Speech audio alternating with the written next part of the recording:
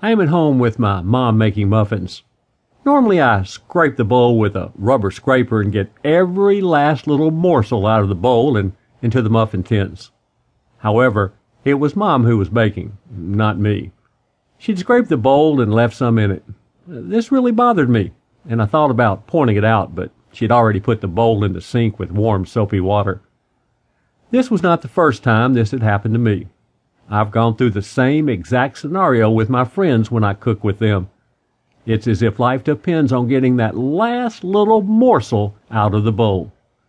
Having learned early in life that you need to eat all your food, save everything to reuse, and recycle it so that you're not wasting anything.